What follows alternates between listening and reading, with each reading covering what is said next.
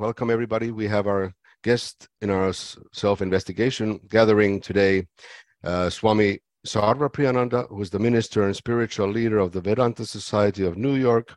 He joined the Ramakrishna Math in 1994 and received sannyasa in 2004.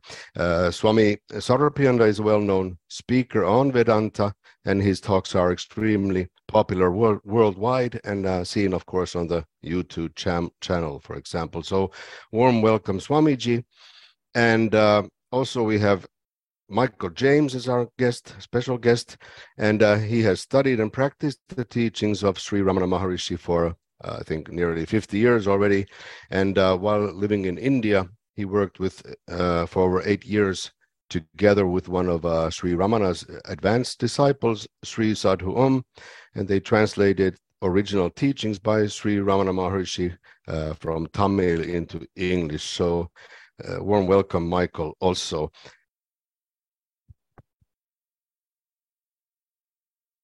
Om Namo Bhagavate Sri Ramanaya. We can start if Swamiji, you would start first with the topic, as I said, is Advaita Vedanta and the essence of Advaita Vedanta and how to bring these teachings into practice. And please, Swamiji, if you may say the prayer before we start, it would be very nice. Thank you. I'll start with a short prayer, a peace chant. Am I audible to everybody? Can you hear me? You can hear me. Good. All right. Wait a minute. Om Asato Ma Sadgamaya Tamaso Ma Jyotirgamaya Mrityurma Amritam Gamaya Om Shanti Shanti Shanti. Om, lead us from the unreal to the real. Lead us from darkness unto light. Lead us from death to immortality. Om, peace, peace, peace. Thank you for having me here. Special namaste to Michael James also. I'm really glad to be here. The question is, it's a very good starting point. What is the essence of Advaita Vedanta and how do we take these teachings into practical life, into practice? I'm thinking that, can start with what Vedanta is. Vedanta technically refers to a set of texts called the Upanishads, which form part of the foundational, the root scriptures of the Hindus, the Vedas. So the word, you can see in the word itself, Vedanta, two parts, Veda, Anta. Veda refers to the sacred texts of the Hindus, the four Vedas, and Anta literally means the end. So Vedanta literally would mean the end of the Vedas, but what it means by that is the final teachings or the highest teachings, the final conclusions of the Vedas. Simply put, Vedanta is the spiritual and philosophical teachings of the Vedas. And these are found especially in certain texts within the Vedas called the Upanishads. In fact, one of the definitions of Vedanta, which we memorized as novice monks, was Vedanta Nama Upanishad Pramanam, which is Sanskrit for Vedanta is verily the source of spiritual knowledge called the Upanishads. So literally, the texts called the Upanishads are Vedanta. These Upanishads have been around for a long time, millennia. So maybe even at a conservative estimate, 3,000 years, or even maybe a better estimate would be 4,000 or 5,000 years. But what happened about 14 or 1,500 years ago, distinct schools of Vedanta emerged based on the same texts. I'm just giving this for a little bit of a background because our discussion today is Advaita Vedanta, but we need to know this, to give context. So distinct schools of Vedanta began to emerge, and how they emerged was very great masters came and they wrote commentaries on these Upanishads. explain these Upanishads, and in doing so, generated or developed, let's say, different interpretations, different schools of Vedanta. So most famously, Adi Shankaracharya, about 1400 years ago, in the south of India, he wrote commentaries on these Upanishads, at least on 10, as far as we know, on 10 of these Upanishads. And the system that is based on his commentaries is called Advaita Vedanta. Now, to be clear, Vedanta, as the Upanishads, pre-existed Shankara a long, long time. They were very ancient texts. Even Advaita Vedanta as a system existed before Shankaracharya, because Shankaracharya just learned this from his guru Govindapada, who learned it from his guru, a very famous Advaita master, one of the earliest, Gaudapada Acharya. So, but Shankaracharya is central to this story. So his commentaries sort of form the philosophical foundation of Advaita Vedanta. But just for context, Shankaracharya is not the only master. There were others like Ramanujacharya, Madhvacharya, Nimbarkacharya, a number of them. They wrote their commentaries on the Upanishads and associated texts like the Bhagavad Gita, the Brahma Sutras, and developed. I'm very careful with my words here, because none of them claim to be the founders of those systems. They developed those systems. They laid commentarial foundations. So there are other schools like Vishishta Advaita, which is qualified monism, Dvaita Vedanta, which is dualistic Vedanta, and so on. So multiple schools of Vedanta. Among all of this, we are interested in one school, and which is, for very good reasons, which is very prominent and well known, that is the Advaita Vedanta system, which is also very relevant when you are discussing the subject which we have today, that is self-enquiry. So self-enquiry is prominent in Advaita Vedanta, not so much at all in the other systems. So that's the background.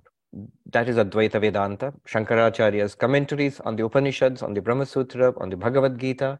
And then it's not just Shankaracharya, it's a whole range of teachers, a whole lineage of teachers coming from Gaudapada, Govindapada, Shankara especially, Shankaracharya especially, down till this day. So they wrote commentaries, sub-commentaries, independent works, and developed this system. So this is a very even today, it's a living system. There are masters writing not so much in the original Sanskrit, but in other languages, including English and other languages, Western languages too. So that's the background. Now the question was, what is the essence of Advaita Vedanta? That is fortunately easy to state.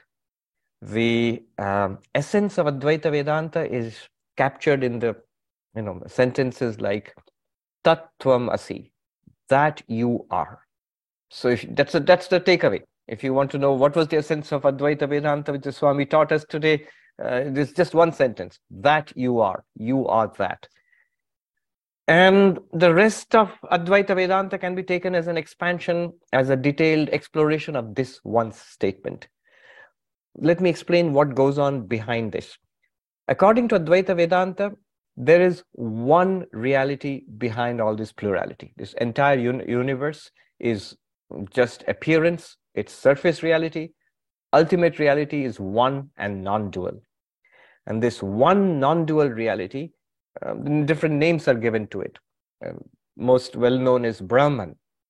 Although the word Brahman in Sanskrit etymologically just means the vast, the limitless. Or another word is that. We just heard the sentence, that you are. So the ultimate reality is sometimes just called that. So there is this one non-dual reality. What do I mean by non-dual? We obviously experience a universe which is plural. There are so many people, and there are stars and planets. There are galaxies and quasars and quarks, big and small things.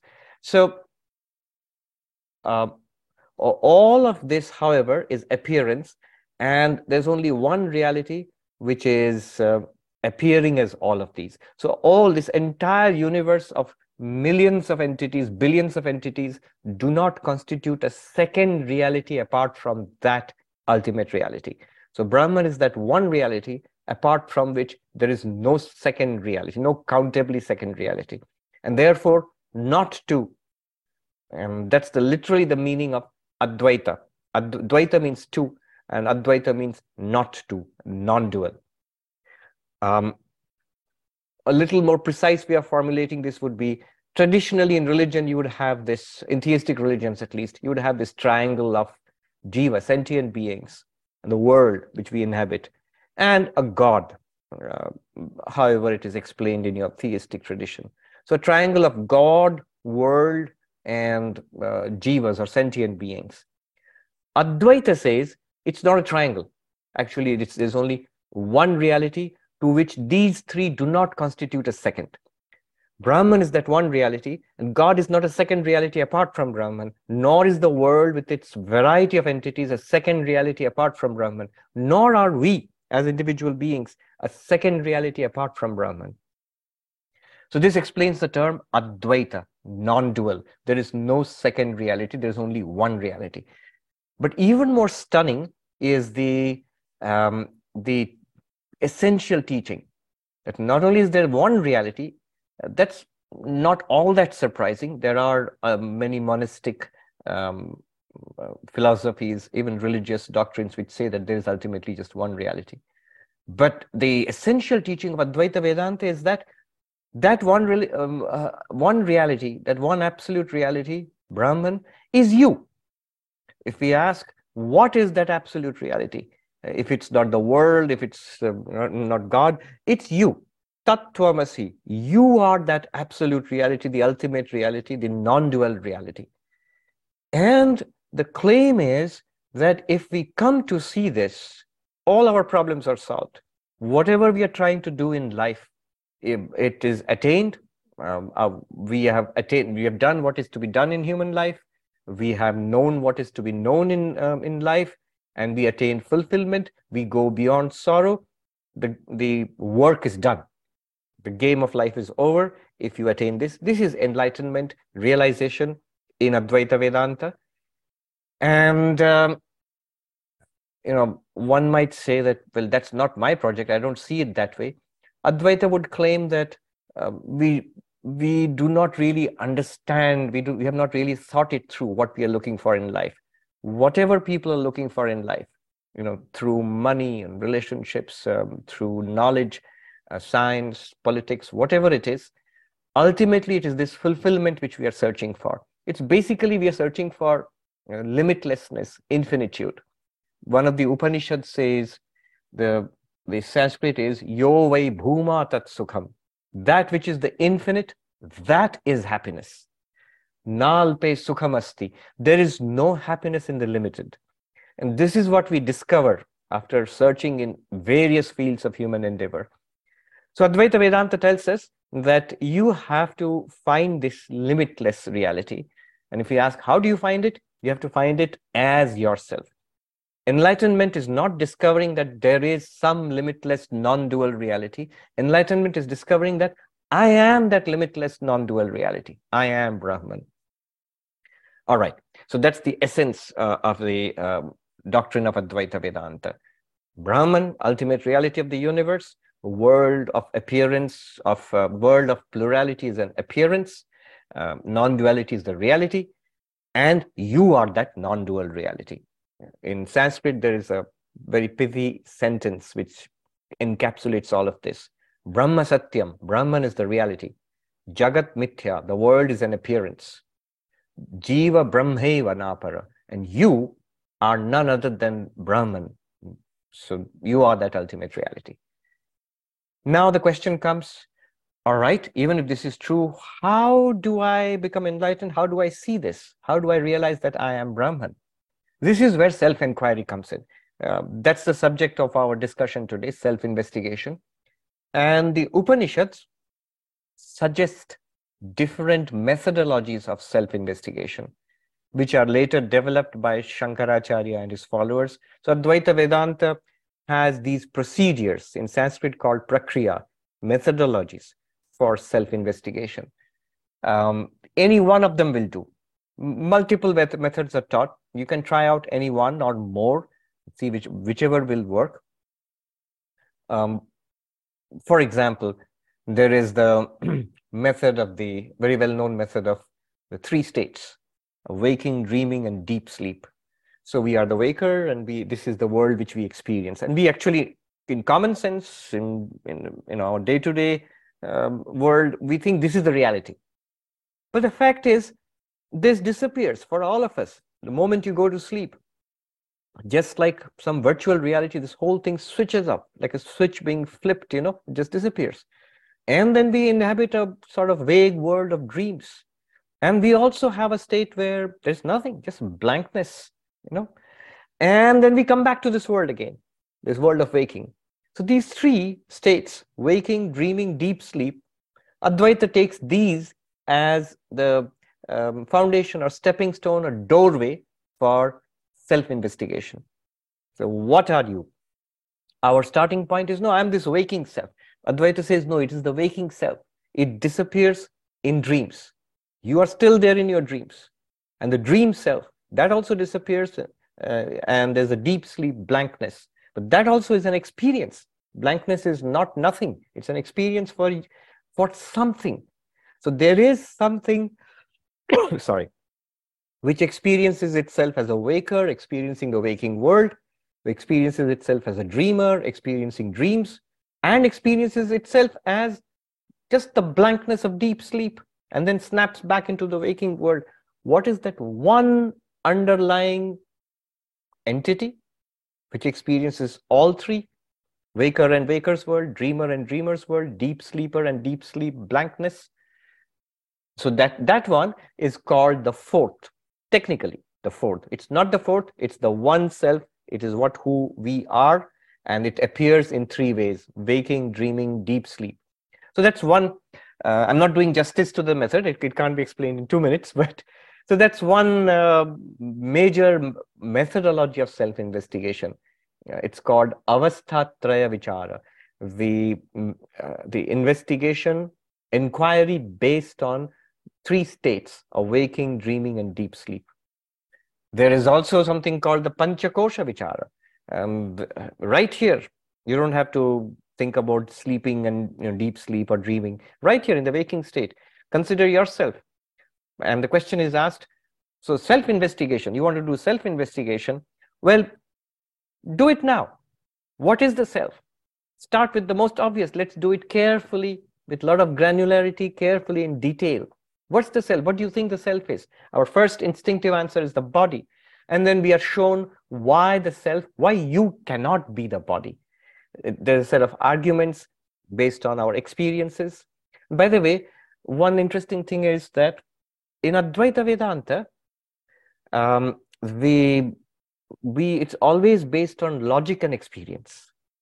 So reasoning and experience. And that experience is just our day-to-day experience, like waking, dreaming, deep sleep, like just this being the embodied self. Just that much is enough. Nobody's asking you for, mystical experiences or samadhis or anything like that. Just what we all have, that's enough to start self-investigation. So we are asked to start with the body, and then the investigation proceeds. We see that we are forced to see that we cannot be the body. The body is there, but I'm not literally the body. Then the prana, the vital self, then there's the mind, then there's the intellect, and so on. So 5 layers consecutively, subtler and subtler, are pointed out, all of which are experiential, which we all have right now. And we begin to see whatever we think of ourselves as ourselves, we cannot actually be that. They are objects, they are ever changing. We are aware of them, they are not aware of us. So in these ways, we begin to see we can't be the body-mind. We are that to which the body-mind appears. We are that which illumines the body-mind and makes us a conscious entity, living and sentient being. So in different ways, there's also another method which I like called the Drigdrishya Viveka, the method of seer and seen. So in all these different ways, they all come to the same conclusion, that you are You exist, there's no doubt about that, but you're not the body. You're not the mind. There is the body, there is the mind, but you are not the body mind. You are, rather, to put it this way, you are awareness or consciousness. I'm using the words awareness, consciousness in a general, interchangeable way, because none of these words actually capture what Vedanta talks about as consciousness. You know, there are a number of Sanskrit words for it, like Chit, Chaitanya, Bodha, some with multiple words in Sanskrit for it. But the English words, consciousness, awareness, are ambiguous. I mean, they cover too much, actually. But we can use them. What Vedanta wants to say, that you are consciousness itself. Consciousness itself means pure consciousness, bare consciousness, consciousness minus its contents. So that is what Vedanta, Advaita Vedanta points towards. Not as words, just as the body is not a word, it's not a theory that there is a body, just that the mind is not an abstraction. And we, all of us, when we introspect, we have a mind, we can see that. Similarly, awareness is certainly not just an abstraction or a theory. We will begin to see that that is the first reality upon which everything else is based. So we come to see that. And the method, I'll wrap up, the method by which this is done, what do you actually do when you are practicing Advaita Vedanta? And the first thing is, you don't do much. It's in many systems, the idea is to, the idea is to learn the teachings and then you start doing something. In Advaita Vedanta, don't be in a hurry to start doing something. It's more important to listen carefully and get what is being said. Many people say, I've heard the teachings, I've read the books, now what do I do? And the correct answer to that question is, you haven't heard. You have to listen all over again. Sorry. So the method in Advaita Vedanta is Shravana Manana Nididhyasana. You have to listen to these teachings being taught by a teacher using texts like the Upanishads and other Advaita texts. And then, after one listens to these teachings, one begins to understand what is being said. Then a lot of questions will arise at every stage. So the second component of this process is manana. Manana literally means reasoning, cogitation, thinking it through. You can do it yourself. You have to ask a teacher. Many of these texts are in the form of questions and answers. You'll often find you'll on the right track if you find that your questions are matching some of these questions coming up in these ancient texts. Once the process of questioning is complete, we get the feeling that now I have got the teaching. I also understand the teaching. I've heard all the teachings. Now I understand it. But then there's still a feeling that I understand it, but it's not a living reality. Now, what do I mean by a living reality? See, it's all very well to say that you are Brahman and you're supposed to realize that. And once you realize it, you're enlightened and all your problems are over. One might say, well, I've heard this. We are not newcomers to this, we have been on this path for a long time. So in one sense, I do know that I am Brahman. I've been told this for years and years. How come I am not enlightened yet? So there's this thing, the samsara, the problem that we are facing is not a theoretical problem. So a theoretical knowledge will not overcome this living problem. The problem we are facing is life itself. This living experience which we have of sorrows and pains and pleasures and confusion and doubt and suffering, this experience, the realization that I am Brahman, must be of this category, that it must be a living realization, that I must be able to say honestly, at least to myself, now I get it. And the moment I say, now I see, I will also be able to say, it's all right. I see that problems are at a deep existential level. The problems are solved forever. There are no problems for me, this person who has realized one's own nature. And there's also nothing in the world, no specific thing to attain. I am already fulfilled. So once we make this breakthrough, and this living breakthrough, One sign is that it will not increase or decrease, it will not go away. It becomes effortless after that. Then the world still appears, body still appears, the mind still appears for a while, and one can live one's life, whatever one is doing, in a much, much better way, in a dramatically different way. Internally, at least, you'll be in deep peace.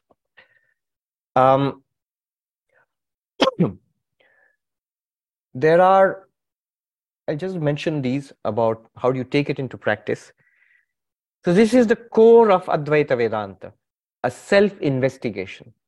In Sanskrit, this is called vichara, atma vichara, investigation into who am I or what am I.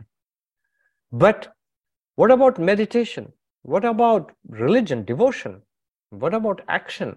So Advaita Vedanta, classical Advaita Vedanta says all of those, selfless action, doing good to others, devotion, if you are lucky, you have faith in God in some form, and classical Advaita Vedanta strongly recommends it, that you have faith in God of the universe, and you have worship, devotion, love, surrender, and meditation. So there are multiple methods of meditation, yogic meditation. All of them share one characteristic, that is control of the attention. Very essential for something like Advaita Vedanta. So meditation, devotion, selfless action, karma yoga, bhakti yoga, dhyana or raja yoga, all of these are practices which will be supplemental, foundational, essential even to the success of the core practice, which is self-investigation, atma vichara. I think I'll let it lie at that for the time being. Thank you. Thank you. Thank you, Swamiji. Very, very nice. Thank you very much. Michael, would you continue from this and tell about Ramana Maharshi's essential teachings and, of course, how to put them into practice?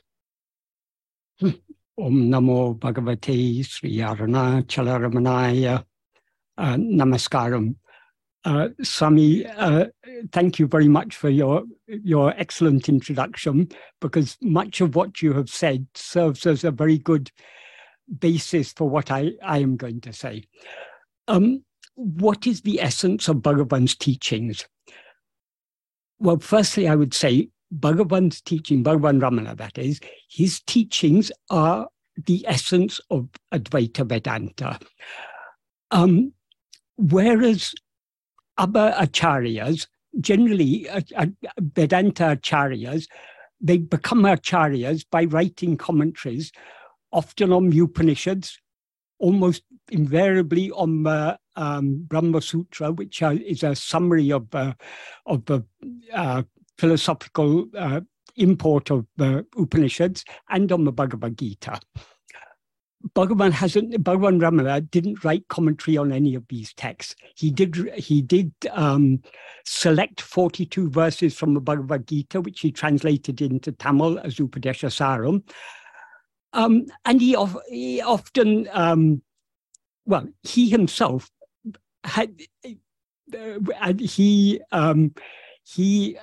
one of his devotees, Shiva Prakashan Pillai, wrote a biography of Bhagavan in Tamil verse, and he begins by saying something to the effect of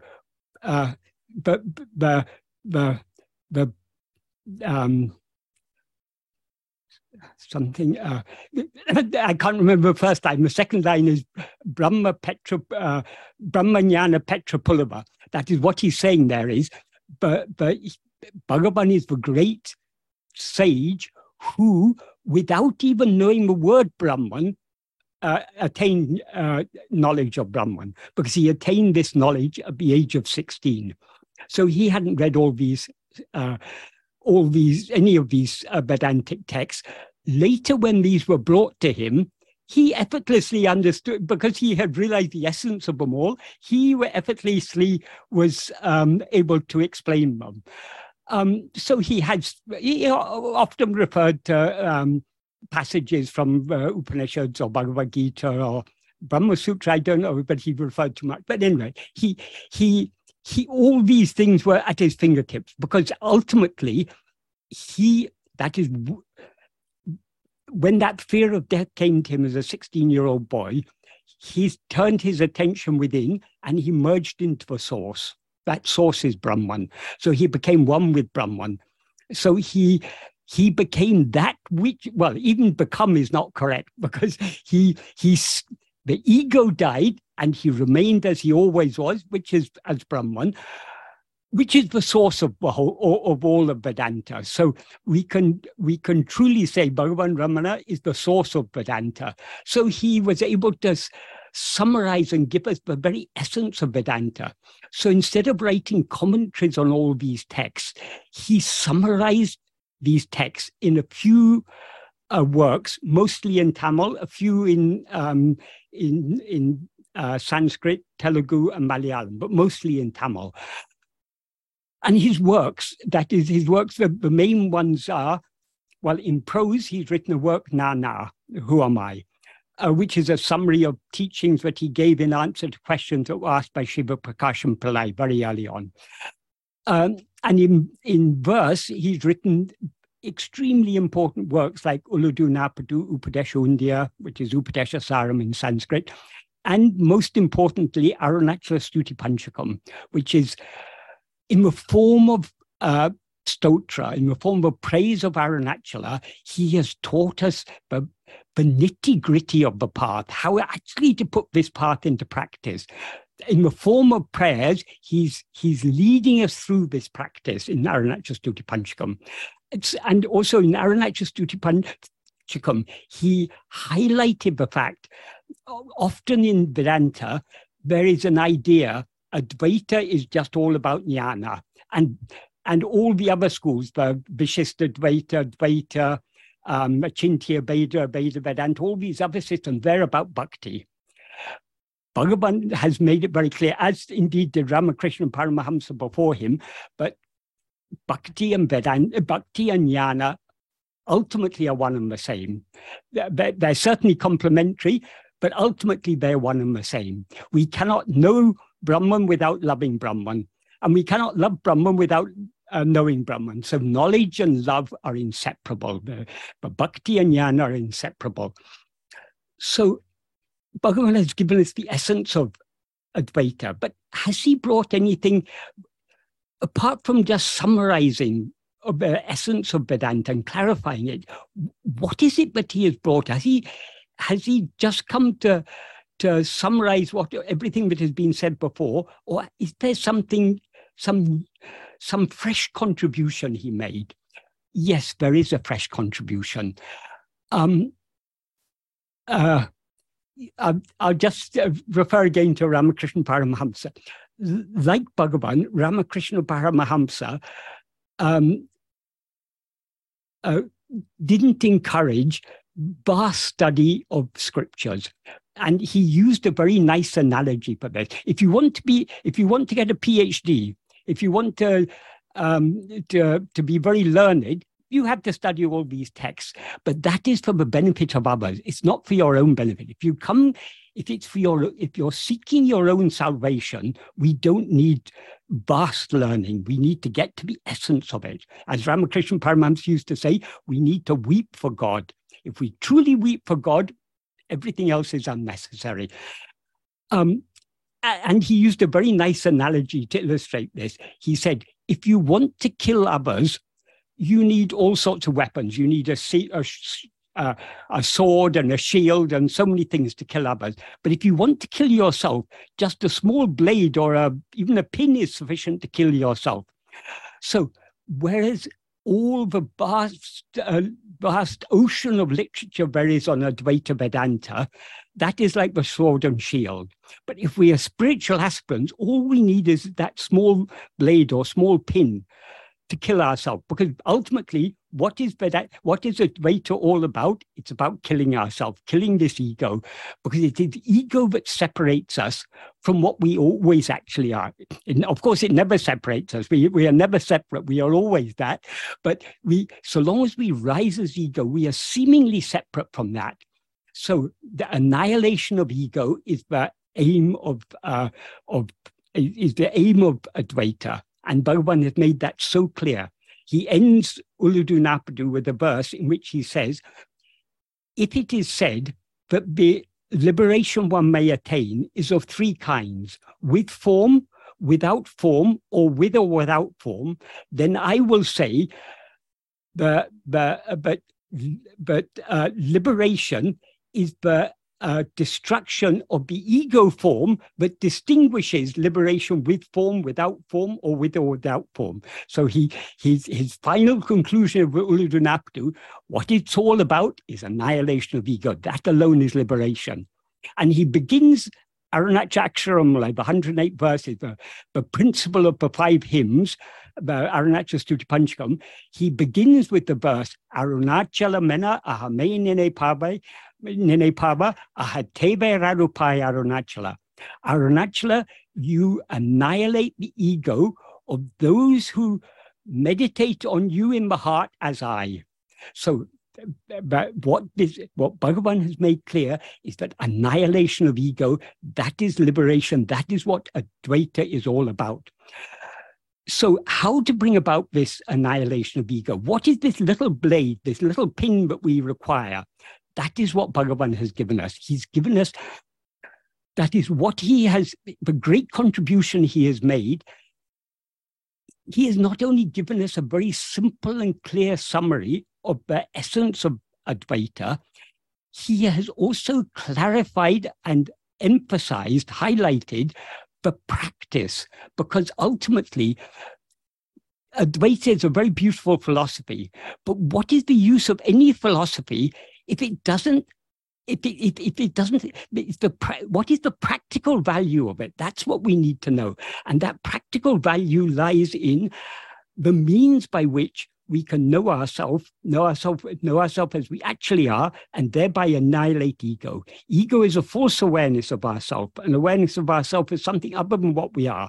Ego is that which is aware of itself as I am this body. That is ego. And that is a false awareness of ourselves because we are not this body. So knowing ourselves as we actually are is the means to destroy ego. So how can we know ourselves as we actually are? That is what Bhagavan's teachings are all about. So Bhagavan, the great contribution Bhagavan has made is in clarifying and emphasizing the practical implication of all of Vedanta. This is very clearly and beautifully illustrated in one of the verses of Uludu Napadu, verse 32. Before I come to this verse, I'll just say briefly what is the essence of Advaita Vedanta. That is the principle, that is the first principle of Advaita Vedanta is that what actually exists, as Swamiji was explaining, what actually exists is one only without a second. Ekam eva advitiyam, one only without a second. And what is that one? Tattvamasi, you are that. So these two statements encapsulate the very essence of Advaita Vedanta. Both of these come from the Upanishads. So, what is the practical implication of this teaching? What are we to take from this? Okay, I am that, so, but then how does that benefit me? So what should we, when we understand that what actually exists, what is real is only one, and that one is ourself, then what is it we should investigate? We should investigate only ourself. So what Bhagavan says in verse 32 of Uludu Napadu, I won't read the Tamil, I'll just read the meaning of the English, the meaning of it in English. When the Vedas proclaim that is you, instead of oneself being, knowing oneself as what, thinking I am that, not this, is due to non-existence of strength, because that alone is always seated as oneself. These verses are there's a lot of that's the bare meaning of the verse, but there's a lot of implication on this. Bhagavan packs a lot of meaning and implication in a very few words. So what he means is, when the Vedas proclaim that is you, what should our response be? Or if that is me, then what am I? That should be our response. That's why he said, knowing oneself as what? That means knowing ourselves as what means we need to investigate ourselves to know what we actually are. Because the means to know that is to know ourselves. Since there are no two things. There's no that and we. There's only one thing. Since we are that, previously, we used to take that to be something far away. We used to take it to be God or knowledge or happiness, something that was distant from ourselves. In fact, in the Kali Vemba version of this verse, that is, Bhagavan wrote Uludunavtu, which is 2 Mangalam verses and 40 verses of the text. Later, he joined all these 42 verses together as one verse called a Kali Vemba. And he did so by adding words at the end of each verse that link to the next verse. So the words that link the previous verse to this verse, the words he added were Paramapannam. That came before Adu. So what that means, Paramapannam Aduni, that means that is you, which is said, that which is said to be Param is you. That which is said to be Param, we can interpret in several ways. Param is a Tamil form of the Sanskrit word para. And para has a range of meanings. It means what is distant, what is beyond, what is supreme. So we can take it, that which is said to be the supreme. That's one way we can take it. We can also take it to mean that which is said to be distant, that which is said to be different to ourselves. That's another meaning of the word para. So we can take it to mean that is generally when we start off on the spiritual path, we are seeking some goal outside ourselves. We may call it God, or we may call it knowledge, or we may call it liberation or happiness, or whatever it is. It's something that we feel we are lacking, and we are seeking something. So we take it to be something different from ourselves, something distant. So when Adu is referring to Brahman, and generally we take Brahman to be something, some vast thing, some great thing. I'm this little person, that's something very, very big. So we take it to be something distant to ourselves. The purpose of this Mahavakya, in Tamil it's Aduni, that's a translation of Tattvamasi, that is you. That which we were previously taking to be something distant, something far away, is not something far away. It is we ourselves. So since we are that, what we need to investigate, we no longer need to be looking for something outside ourselves to know. In order to know that, all we need to know is to know ourselves. And in order to know ourselves, we need to investigate what am I. By investigating what am I, we thereby know ourselves as we actually are. And Bhagavan adds another word there. He says, being knowing ourselves, because we can know ourselves, as he says in Upadesha India, Tanai iritale, tanai aridalam. Being oneself alone is knowing oneself, because ourself can never be an object of knowledge. What we are is pure awareness. So pure awareness can never be an object of knowledge, an object of awareness. We can know pure awareness only by being pure awareness. We can know Brahman only by being Brahman. So, in these few words, Bhagavan has packed so much. Instead of oneself being, knowing oneself as what? That's what so much implication is implied in this. So we need to investigate ourselves. What am I, in order to know what we actually are, and thereby to be what we actually are. I mean, being ourselves and knowing ourselves, they're one and the same. So we can be as we actually are only by knowing ourselves as we actually are, and we can know ourselves as we actually are only by being ourselves as we actually are, because they're one and the same. So he says, instead of investigating ourselves, what we actually are, and thereby knowing and being what we actually are, thinking I am that, not this. I am that means I am Brahman, not this implies I'm not this body or mind or anything, is due to non-existence of strength, because that alone is always seated as oneself. So what he means here is, it's not, that is, we need to be told, but we are that. And obviously we need to think about it. We need to think, why is it said, but I am that? We need to understand this. But that's only the preliminary. Once we understand, but we are nothing other than Brahman, what we need to do is to not go on and on thinking, I am that, I am not this body and everything. All that is necessary as a foundation. But once we've understood that we are not this body or anything, we are nothing but the fundamental awareness I am, which is called Brahman, then we need to investigate ourselves. What is this I that is said to be Brahman? Because that is always seated as ourself. So this verse illustrates that the aim of Bhagavan's teachings is to emphasize what is the practical implication of all of Vedanta. What is the practical implication? When it is said you are that, what is the practical takeaway from that? It is to investigate ourselves and know ourselves.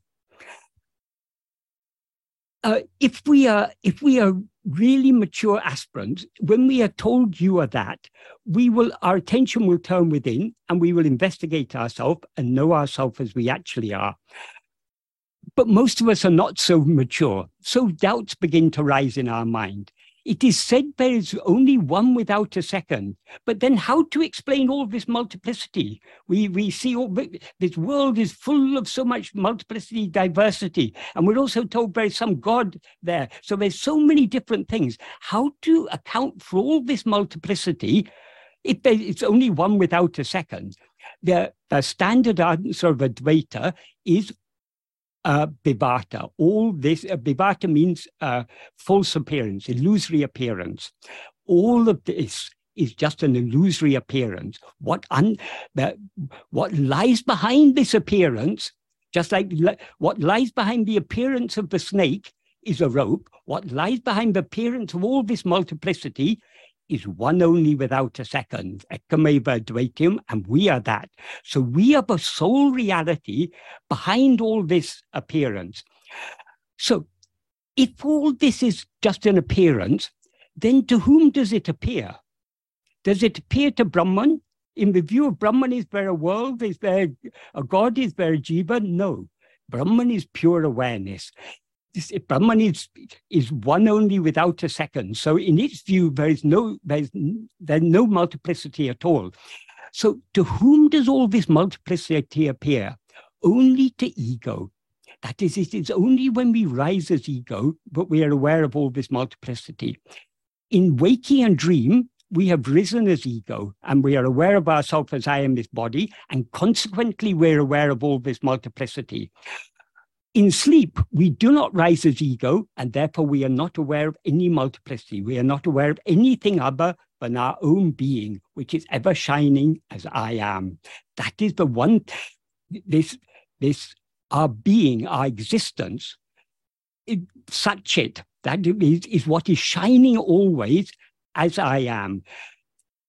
In waking, we're aware of ourselves as I am, but we're not aware of in waking and dream, we're aware of ourselves as I am, but we're not just aware of ourselves as I am.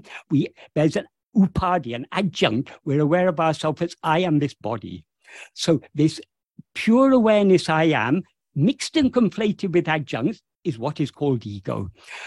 In sleep, we're aware I am, and we're not aware of anything other than I am. So the one thing that we are always aware of is I am. And that I am is Brahman. And that is what we actually are. So as I say, Bhagavan clarified what is the practice of Advaita. But in clarifying what is the practice of Advaita, he also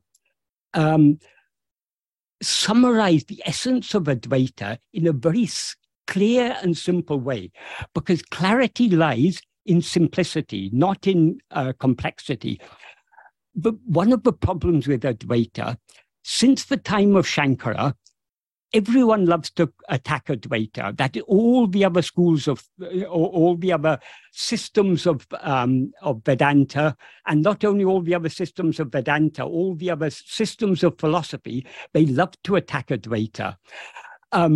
Because Advaita is a challenge to everything they stand for. So everyone attacks Advaita. And in the ancient times in India, there were so many different systems of philosophy were thriving, and there was competition going on. Everyone was trying to assert the superiority of their own philosophy, but this is the correct philosophy. As always happens with philosophy, the philosophy is always marked by a diversity of views. That's why the term used in Sanskrit for a system of philosophy is darshana. Darshana means a view. So there are so many different views. That's one reason why philosophy is called darshana in Sanskrit. There's another reason also. What is the aim of all philosophy is tattva darshana, seeing what is real. Tattva is a very nice word. Tattva means thatness.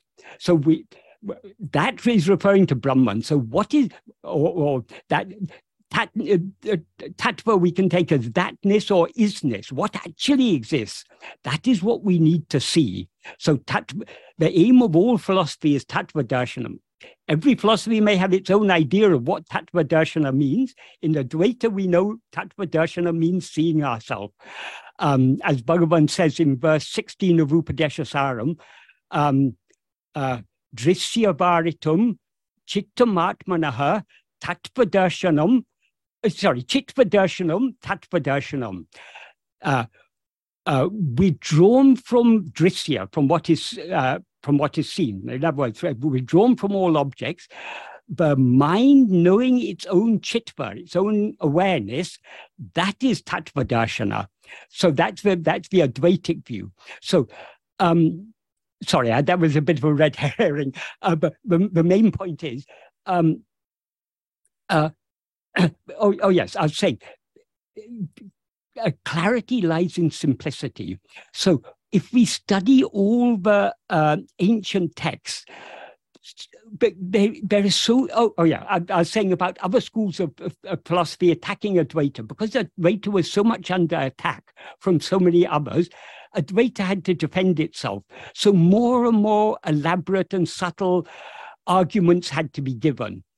And also within Advaita, those who agreed with Advaita had so many doubts, so many questions were asked. And people are at different levels of spiritual development. Even among the Advaitins, there are so many different levels of understanding. So different explanations have to be given to suit people at different levels of understanding.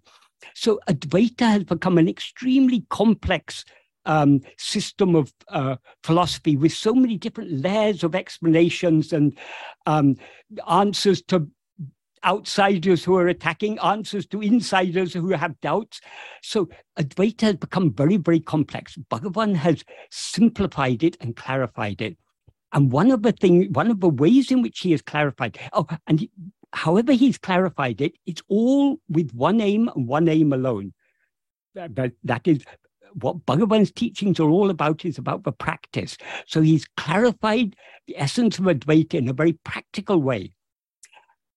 Since all this multiplicity appears only to ego, and ego, it's only when we rise as ego that all this multiplicity seems to exist. If we are to be free of multiplicity, we need to be free of ego.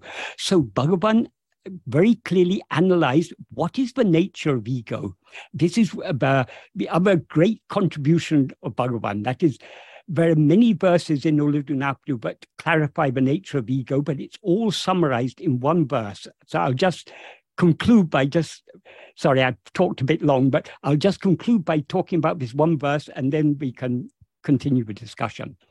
That is in this verse 25, in the last line of the verse, Bhagavan describes what the verse is all about. It's about ego. And he describes ego as Uruvatra Pei Ahande. Uruvatra means formless. Pei means, it's often translated as a ghost or phantom. It actually, Pei means, it's a Tamil equivalent of the Sanskrit word pisasa. Pisasas are a particular type of demon who will possess, who will possess people, and they're even said to be flesh-eating demons. But anyway, it's a particular type of demon. So this ego is a demon that has possessed us, so to speak, and it is formless. Why he says it is formless? Because ego has no form of its own. As he said in the previous verse, the body is insentient and therefore is not aware of itself as I. Sat-chit doesn't rise. But between these two, one thing, I, rises as the extent of a body. Because it rises, it's not sat-chit. Because it is aware of itself as I, it's not the body. So it's neither the body, nor is it sat-chit. It is chit-jada granti. It is a knot formed by the entanglement of chit and jada. Jada refers to the body, chit refers to sat-chit. Of course, sat-chit is never entangled, but from the perspective of ego, the sat-chit seems to be entangled with the body. And that entanglement is the false awareness, I am this body, which he goes on to say, this is chit-jada granti jivan, it is the jiva, it is chit-jada granti jivan bandam, bondage, nupame, the subtle body, ahande, ego. Here, subtle body he's using in a different sense, not in the usual sense in which the term subtle body is used. Ahande, ego. Ichamsaram, this samsara, that is, the whole of samsara is nothing ultimately than this ego and mind. So this it is this ego, it is not the body, but it cannot rise, so it has no form of its own, but it cannot exist without grasping a body as I. So what he says about it is, starting from the beginning of the verse, he says, Urupatriyundam, grasping form, it comes into existence. Urupatri nikum, grasping form, it stands. Urupatri undu mika ongum, grasping and feeding on forms, it grows or flourishes abundantly. Uruvitu urupatram, leaving form, it grasps form. That is, this formless demon ego, or formless phantom ego, cannot come into existence or stand or flourish without grasping form. The first form it grasps is it grasps the body as I am this body. And having grasped the form of a body as I, it then becomes aware of so many other forms. It becomes aware of all the physical forms that constitute the world and all the mental forms that constitute the mind. So it's constantly grasping these things. Since it itself is formless, all the forms it grasps are things other than itself. So how to get rid of this ego? So long as we say this ego as if it's a thing, but it's we who are now seeking to get rid of this ego are ourselves this ego. So how to cease rising as ego? How to bring about the permanent dissolution of ego? By attending to anything other than ourselves, we are feeding and nourishing ego. So the only means to get rid of ego is for ego to investigate itself. So in the next sentence, he says, Teidinal otum pidicum. That means if sought, it will take flight. If sought means if ego investigates itself, if it investigates its own reality, who am I? It will take flight. It will take flight means it'll run away. That is, to the extent to which we turn our attention within to investigate who am I, to that extent this ego, this rising ego, will subside. And if the more keenly we attend to it, the more it subsides, and eventually it dissolves back into its source. So the means to get rid of ego is for ego to investigate itself. But ego is this mixed awareness, I am this body. What it needs to investigate is not the body, obviously, because that's just an adjunct. What is the essence of ego? What is the reality of ego? Is only this pure awareness I am. So what he implies by saying if sought is ego seeks its own reality. If it seeks to know who am I, if it investigates its own being, that is the means to get rid of it. Sorry, Swamiji, I've talked for longer than you did. I've hogged too much of the time. I apologize for that, but I just wanted to get this essence out there. So I hope what I've said is useful. That was beautiful. We could go on listening to you. It's beautiful. Thank you. You're not listening to me. You're only listening to Bhagavan, because I'm just Yeah. pointing out what Bhagavan has said. Thank you, Michael. And Swamiji, do you want to comment, Swamiji, something on this before we go to Q&A? Do you have something in mind to add or comment? It's just so beautiful. And I was just thinking, Michael started off by quoting Sri Ramakrishna, which I should have done. I'm a monk of the Ramakrishna mission. But I chose to stick strictly with classical Advaita Vedanta. But Michael is absolutely right. If you're interested in spirituality as such, instead of comparative systems of philosophy, then it's a living reality. I was just thinking yesterday and day before that what would be the view of classical Advaita? What view would it take of someone like Ramana Maharshi? And we don't have to theorize about that. In fact, the representatives of classical Advaita would, the highest representatives would be the Shankaracharyas of these the mathas, the monasteries established by Adi Shankaracharya, and the heads, the pontiffs of these monasteries are also called Shankaracharyas.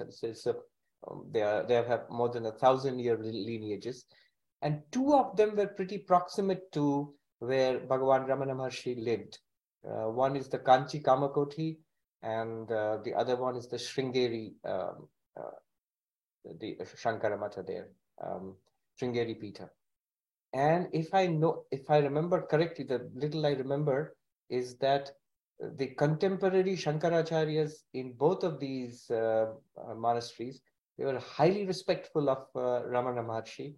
And in fact, one of them sent Paul Brunton to Ramana Maharshi. So that would be the view of classical Advaita Vedanta to this, phenomenon called Ramana Maharshi.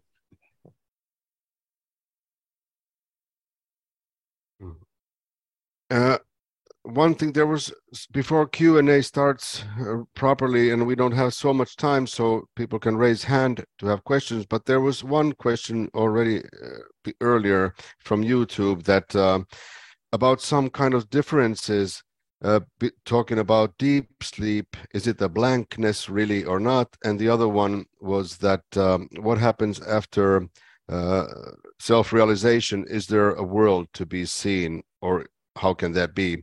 And there might be some different points of view according to Advaita, classical Advaita and Bhagavan's teachings. Can you say something about this, either one of you, Michael or Swamiji? Swamiji, you please go first. Thank you, Michael. So yes, as far as I know and understand classical Advaita Vedanta, after enlightenment, realization that you are Brahman, does the world continue? Do you still see a world? The answer seems to be yes. Enlightenment doesn't, there's a Hindi phrase which some of the monks in the Himalayas use, Gyana koi tod phod nahi karta hai. Knowledge is not something that destroys or changes things in the world. It reveals reality. So knowledge always reveals reality. It doesn't, change things, change reality. It reveals reality. So once you realize you're Brahman, do you still see the world? Direct practical answer, yes. If you look at the lives of enlightened people, Bhagavan Ramana Maharshi, Vivekananda, Ramakrishna, whoever you consider to be enlightened, they still seem to have a sense of separation between themselves and others. They can use language just as well as the rest of us. I, you, they recognize people. They know, everything that we can do in the world, they can also do, often better. So they clearly see, hear, smell, taste, touch. They remember, they think, they understand, they laugh, they enjoy. They can feel bodily sensations, including pleasure and pain, all of that. So in that sense, the world continues to appear. Yet, if you would press them that, so are you seeing the world? They might say, in common sense, yes, why not? And if you ask, really? They would say, no. There is really no world. There is really no individual self. There is just that one Brahman appearing as all of this. The solution to this lies, I mean, I just add one thing here. There was a discussion in a class which I attended on Buddhism at Harvard Divinity School. And the bone of contention was, does the Buddha, the enlightened one, know everything or know nothing? Because the text seemed to say both. The Buddha is omniscient and the entire world is an illusion. So the Buddha cannot know anything that is illusory. Buddha only knows the truth. Therefore, the Buddha doesn't know the world. So does the Buddha know everything or does the Buddha know nothing? And the professor had a term for the Buddha. He said, is it a brainstem Buddha? That means after your enlightenment, are you reduced to a comatose state where you know nothing at all? No, it's not like that. As far as I understand it, it is that you realize that one reality appearing as many. See, at our level, we seem to think that I am this person. Here is this body, mind, this conscious. We don't even deny that we are conscious. But what we think is we are body, mind, and consciousness, this bundle, and this very limited bundle, and this very obvious, real, physical world out there. And everything else is separate from me. And this is reality for us. This is not how the enlightened persons see reality. They will still, if they have eyes, they will see. If they have ears, they're going to hear. If they have tongue, they will taste. But all of that, whatever they see, hear, smell, taste, touch, think, remember, forget, enjoy, suffer, all of that is just the shining forth of one reality, which they know to be themselves in their own reality. That aham brahmasmi, shining forth as all of this. What we think of as an independent, separate world and a little independent, separate self, this they would deny in their entirety. So from this perspective, does the world appear after enlightenment? Yes and no. Does it?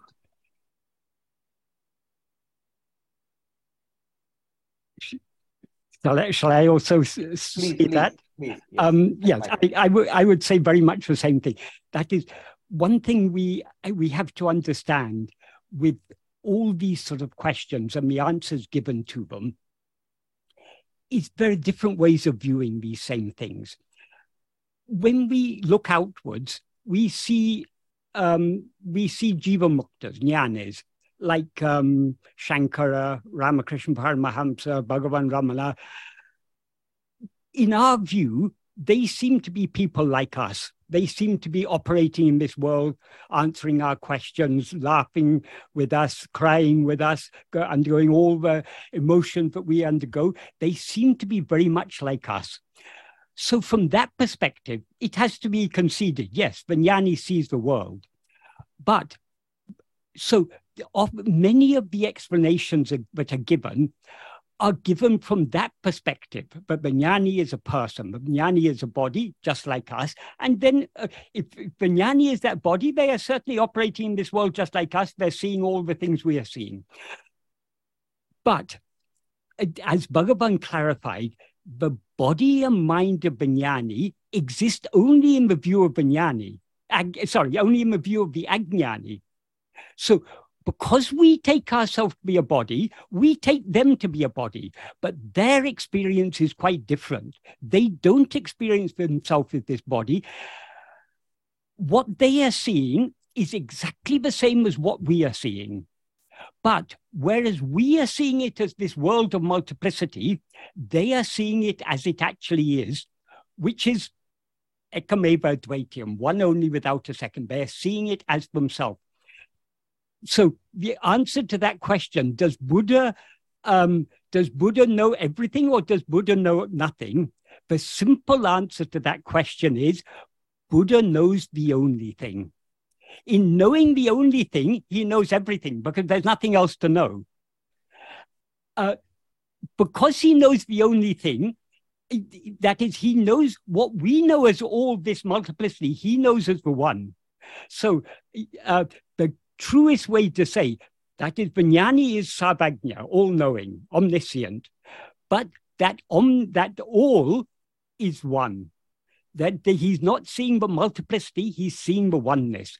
Whereas we see the one as many, he sees what we see as many as one, because it is actually, he sees it as it is, because he's seeing the one as one, whereas we are seeing the one as many. This is, Bhagavan has expressed this very beautifully in verse 18 of Ulladu Napadu. Generally, it is well known, Bhagavan taught that the world is unreal. But in this verse, seemingly, he's saying the world is real. He says, for those who do not have knowledge, in other words, for the ajnanis, and for those who have, in other words, the jnanis, the world is real. For those who do not know, reality is to the extent of the world. For those who have known, reality pervades, devoid of form, as the adhara, as the support, as the substratum, as the ground for the world. But this is the difference between them. So that is what I was saying. The jnani is seeing exactly the same as we are seeing. He's seeing exactly what we are seeing, but he's not seeing it as we are seeing it. He is seeing it as it is, which is one only without a second. In other words, he sees the world as Brahman, we see Brahman as the world. If I may just interject. Yes. Michael made a number of very important points, one of which struck me that, as you put it beautifully, because we see ourselves as persons. There's a body, I am, and this mind, and this person, clearly, no matter how much I read and think about it, I still instinctively see myself as this person. And I can't help seeing the jnani, the Jivan Mukta, the enlightened person, as a person, because it seems to be a person. There's a body, he's talking, walking. I remember Swami Bhuteshananda Ji, the 12th president of our order. This was years ago, decades ago, in fact. He was this very elderly Swami and the head of our order, and we used to, and a great learned master of Advaita. Many of us, we had this intuition that he was an enlightened person. So we used to pester him with questions about what is it like to be enlightened. And there was one very crucial, one thing that still remains very clear in my memory. One day, the Swamis who were questioning Swami Bhuteshananda, they said exactly what I was saying. We see the enlightened person walking, talking, recognizing differences, and doing everything just like everybody else. So how is it that that person is seeing oneness? And then Swami Bhuteshanji, he would speak in a very slow way. He said, that's what you see. And then the questioner said, yes, Swami, but we want to know, what does the enlightened one see? What does that enlightened person see? And his only answer, immediate answer, was, who sees? And that threw us, we all were a little mystified. But that's exactly what Michael was saying, that we have made up our minds that this personality is the only real thing that there is, and this external world is the only real thing that there is. We do not see that underlying reality. The second thing he touched upon was this question of, is the world real or not? And the beautiful verse he quoted, that the world is real for the ajnani and the world is real for the jnani. But the world is real for the ajnani because they see the world and that's what they think is real. And the world is real for the jnani because the jnani sees the underlying reality. If that was the translation, was that the translation? Exactly. The underlying reality, the substratum, the adhara, which is Brahman. The same question was asked to Sri Ramakrishna, and he gave a mystifying reply. Somebody asked him, is the world unreal? He said, oh, why should it be unreal? That's a stage in inquiry. And he kept quiet at that. So that's very interesting, because they were disciples of Sri Ramakrishna, whom we all regard as enlightened, direct disciples of Sri Ramakrishna, the brother monks with Vivekananda. Some of whom said, the world is real. Some of whom said, the world is completely unreal. And what do you make of it? It's exactly that, I think. Is the snake real or unreal? It's unreal as a snake. It's real as a rope. As a rope, yes. That's right. Michael can vouch for this. I have quoted it sometimes, but I'm not sure whether I was quoting Ramana Maharshi right. Is that, did he say that it is only the enlightened person who can say that the world is real. Somewhere. Yes, I think that's something that is only the enlightened person. Well, even to say enlightened person is not quite correct, because they're not obviously not a person, but only they can. Only they know what is the meaning of saying the world is real. That's beautiful. Yeah. That's beautiful. Yes. So long as we see the world as multiplicity, we have to accept it's unreal.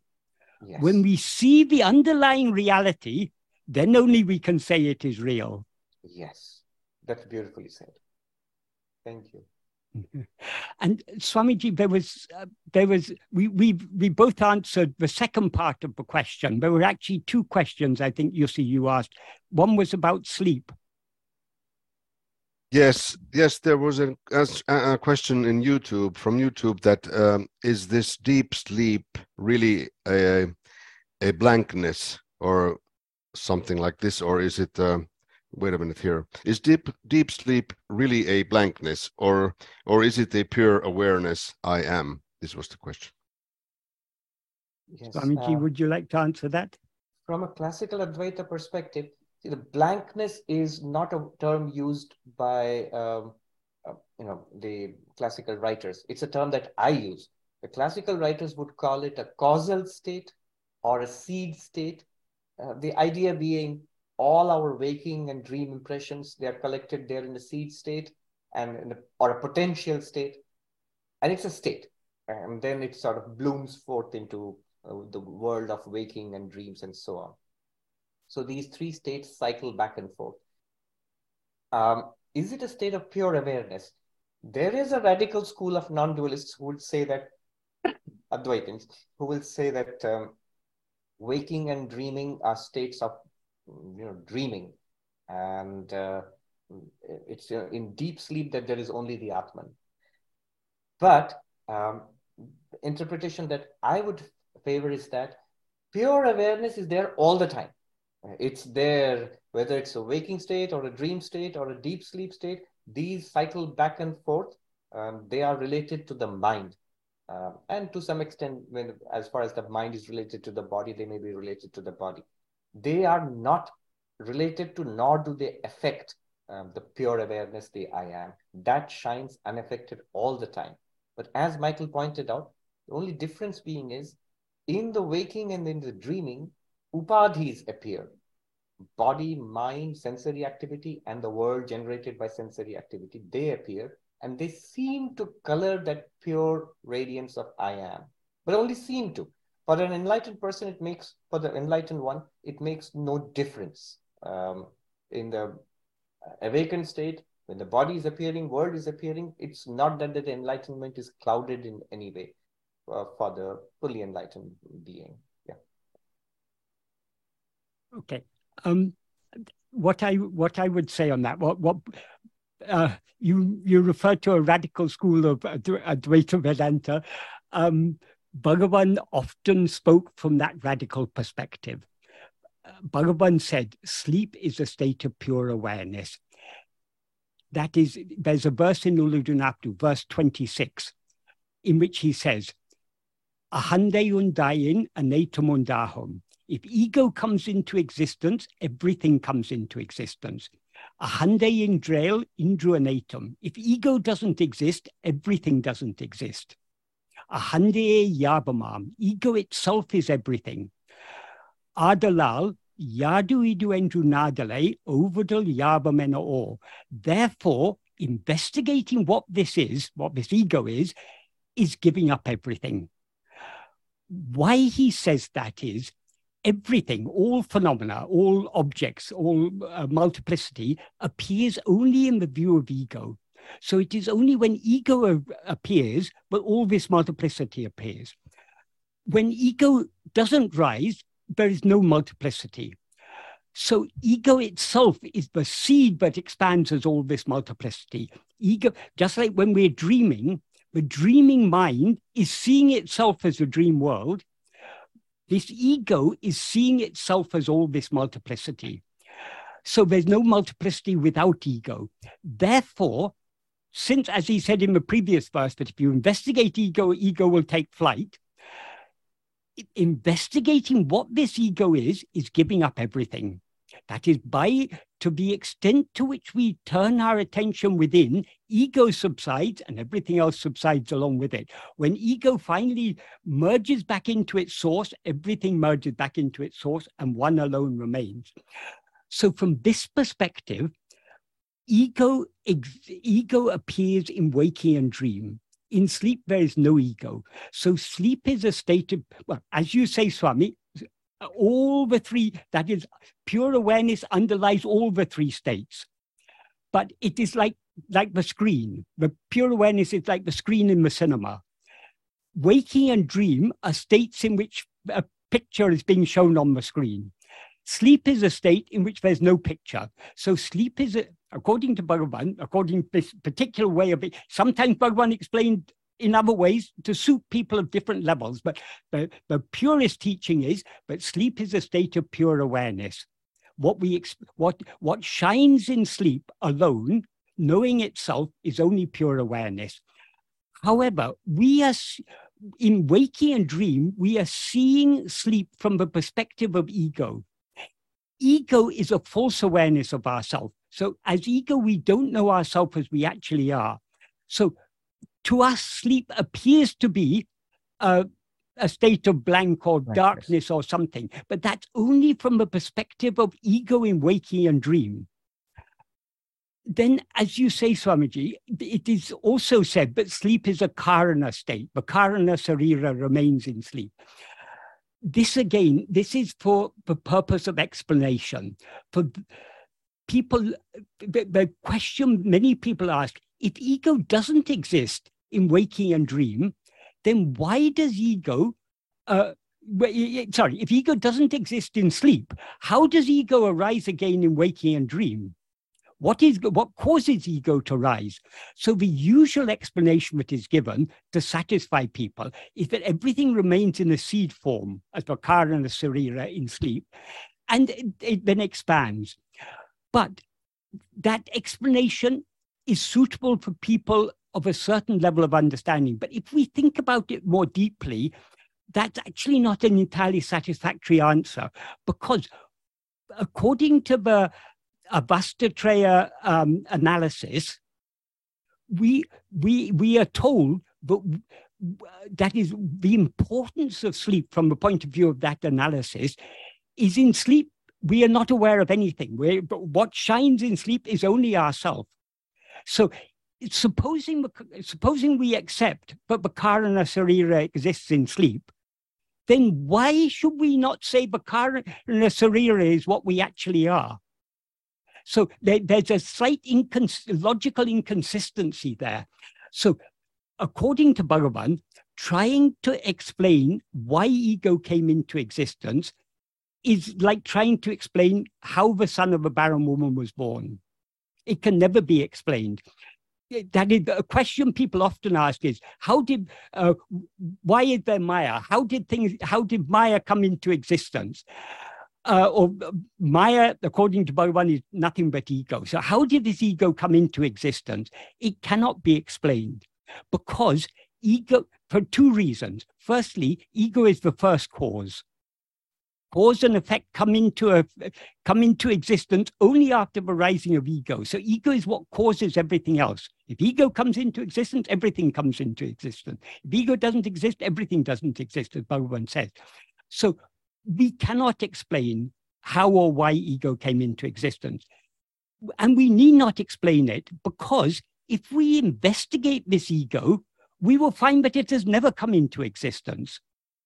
So why should we seek an explanation for what doesn't actually exist? That's why when people used to ask Bhagavan, why did this ego rise in the first place? Bhagavan often used to say, okay, first you find that ego and bring it to me, and then we can find out how it came into existence. Yes. If we investigate this ego, we find there's no such thing at all. So this is, in Advaita, there are so many different levels of explanation given to suit people at different levels of understanding. So if we are willing to accept that there's no explanation, and there need not be any explanation for why ego first came into existence, there also need not be any explanation for why ego came into existence, why ego rises from sleep. Because if we investigate this ego, it has never actually risen. The ultimate truth is, that is what you mentioned earlier, the radical school of Advaita. That is the Drishti Shrishti Vada. That is what Bhagavan teaches. So according to that, none of this exists apart from our perception of it. There's no Shrishti, creation, other than Drishti. So it's only in the view of ego that all these things seem to exist. So ego is the first cause. It cannot there cannot be any cause for ego. And if we investigate this ego, we find ego doesn't exist, therefore nothing exists. Therefore, the ultimate truth is ajata. Beautifully and powerfully stated, Michael. Thank you. Thank you. There was one more question, at least from YouTube, related to putting teachings into practice in practical life. Let me see. How to get hooked onto this investigation dealing with world, family, and responsibilities every day. So this kind of a practical question came from YouTube. Swamiji? Michael, you go first this time. Okay. Bhagavan has given a very simple answer to this. That is related to the law of karma. According to Vedanta, there are three karmas: agamya, sanchita, and prarabdha. Agamya is those actions we do under the sway of our vishaya vasanas. In other words, the actions we do according to our will. Those are the actions that bear fruit. The fruit of those actions gets stored in sanchita.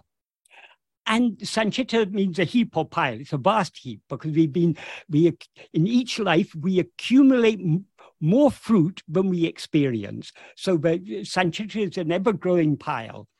From that vast pile, God or Guru selects those fruit that will be most conducive to our spiritual development in this lifetime, and those fruit are allotted to us as our prarabdha, as our destiny. So everything that we are to experience in this life is predetermined. That doesn't mean our will is predetermined. We are free to, that is, prarabdha determines what we are to experience. Our will determines what we want to experience and what we try to experience.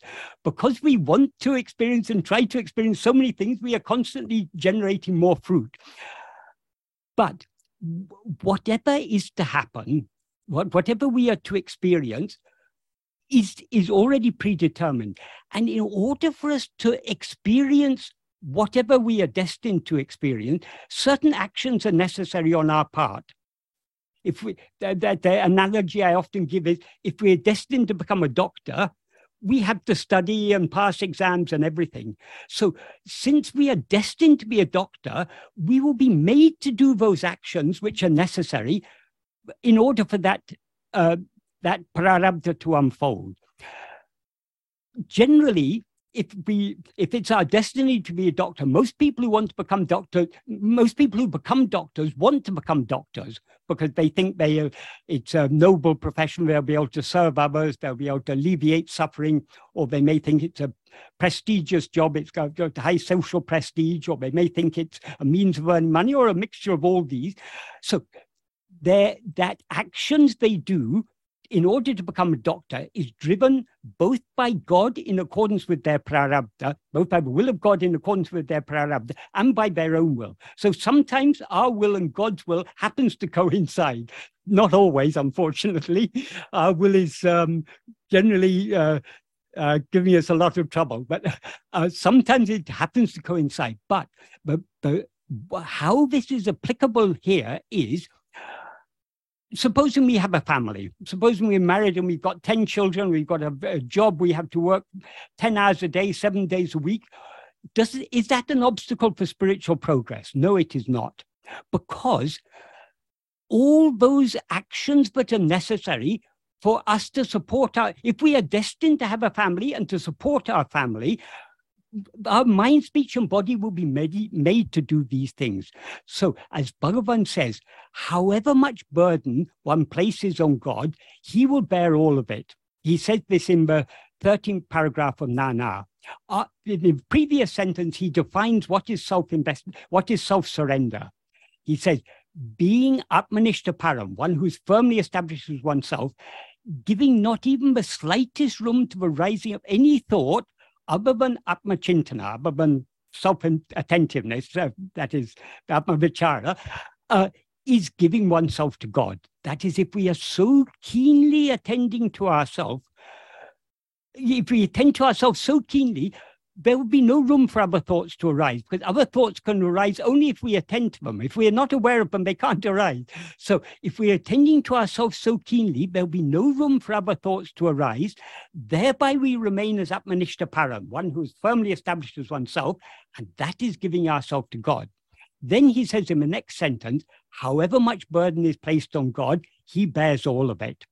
That means even the burden of thinking we can leave to him. That is, the actions of our mind, speech, and body, but are necessary for our prarabdha to unfold. He will make them do those actions. Any other actions are driven only by our will.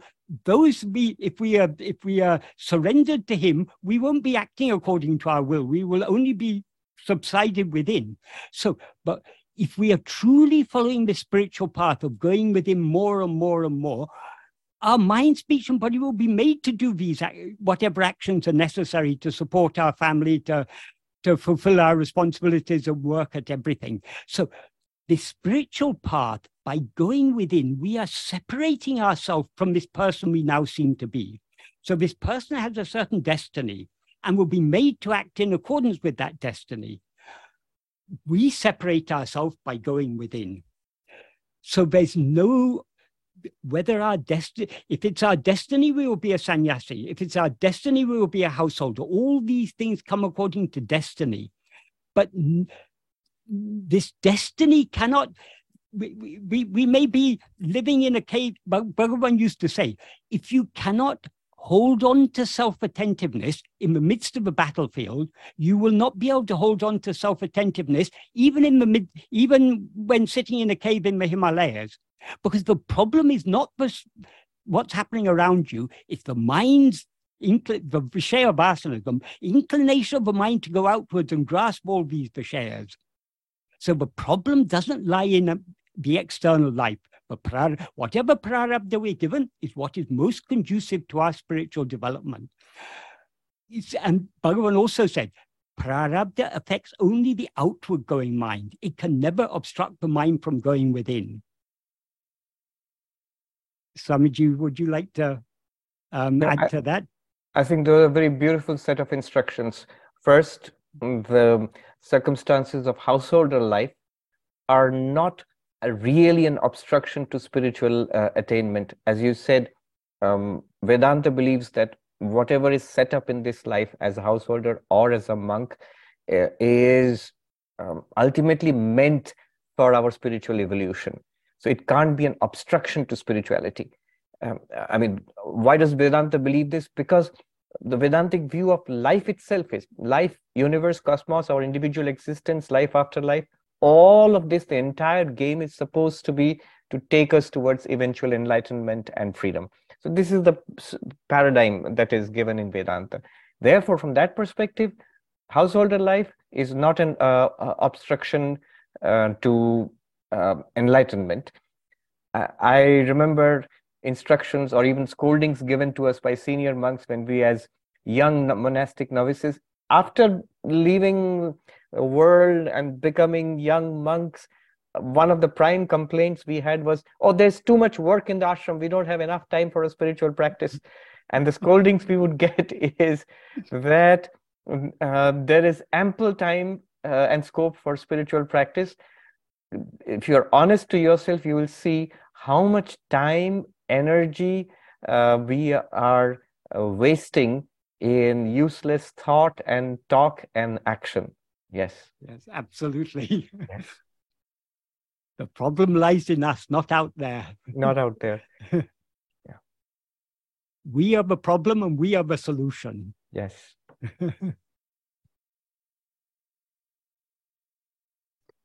One more question came from YouTube. Does falsity of the world happen only when one experiences pain, sorrow, that also change? So with what respect world is false?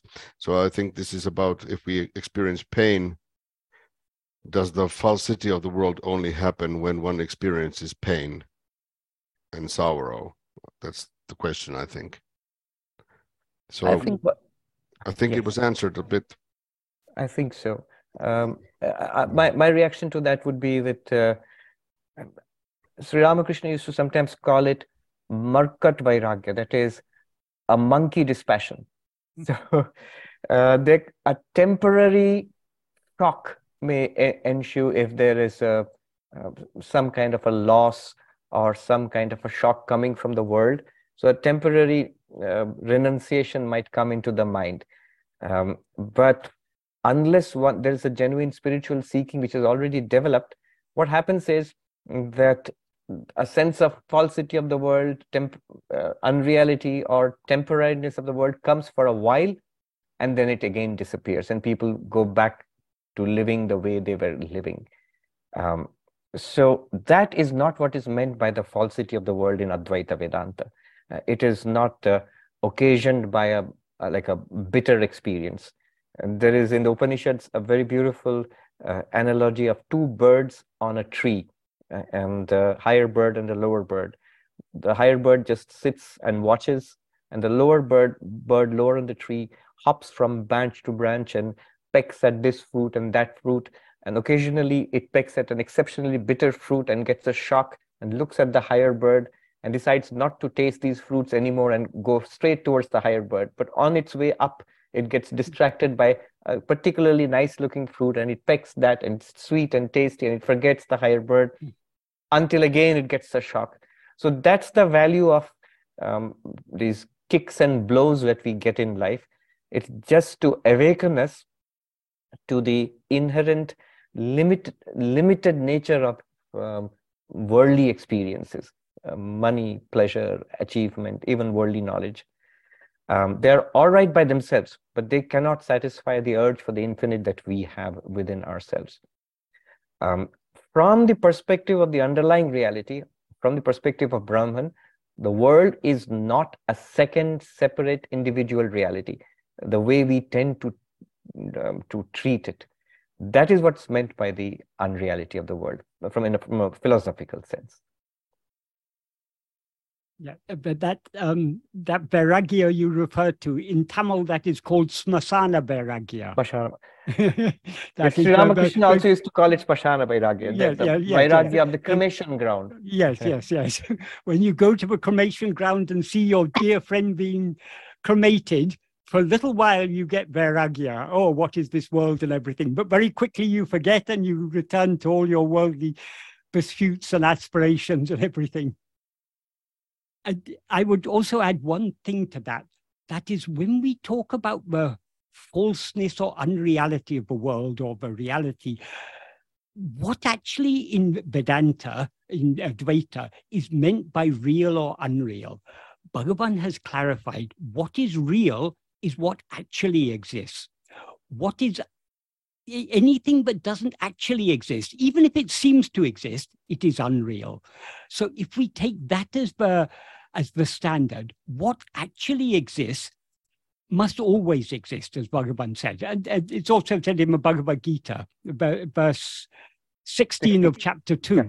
Yes. Yeah, that is, whatever does not exist always is not intrinsically existent. It is borrowing its existence from something else. So this world is not intrinsically existent. It appears and it disappears.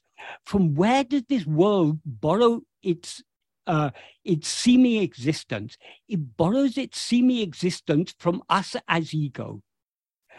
And even this ego is not is only a semi-existence. It doesn't actually exist because it doesn't always exist. So from what does ego borrow from what does it derive or borrow its semi-existence? It borrows its existence from the real existence of ourself.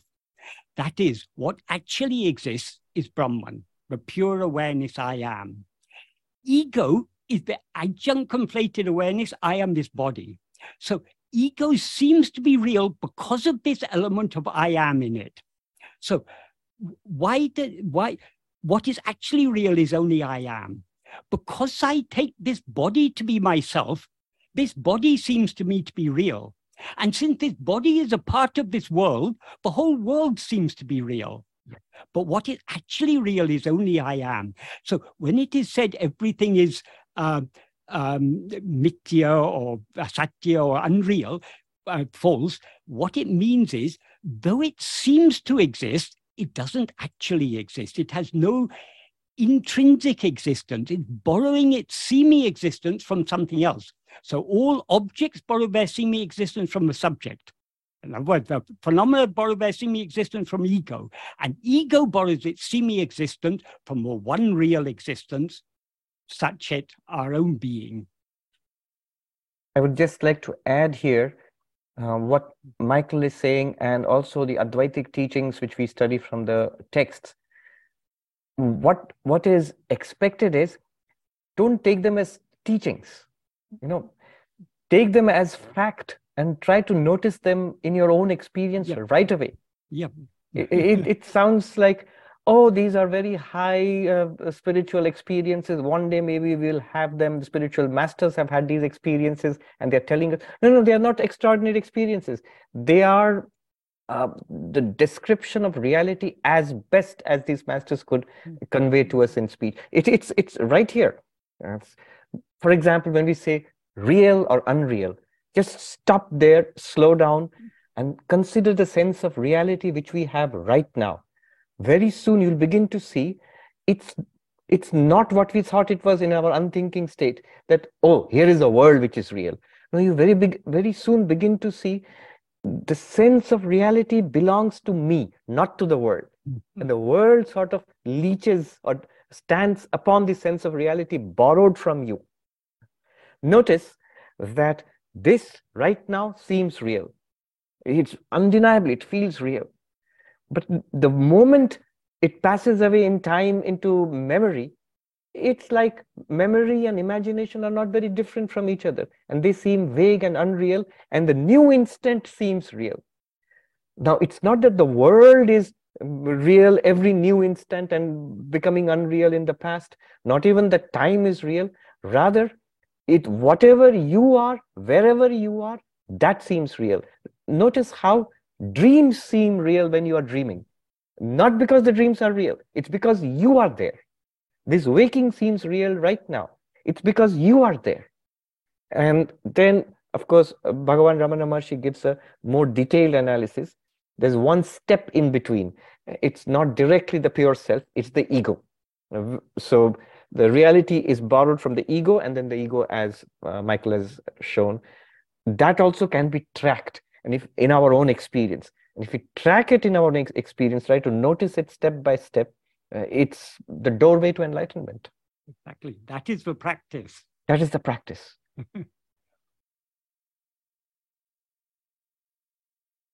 Otherwise, the tendency is that these are great, but now tell me something I can do to get these experiences.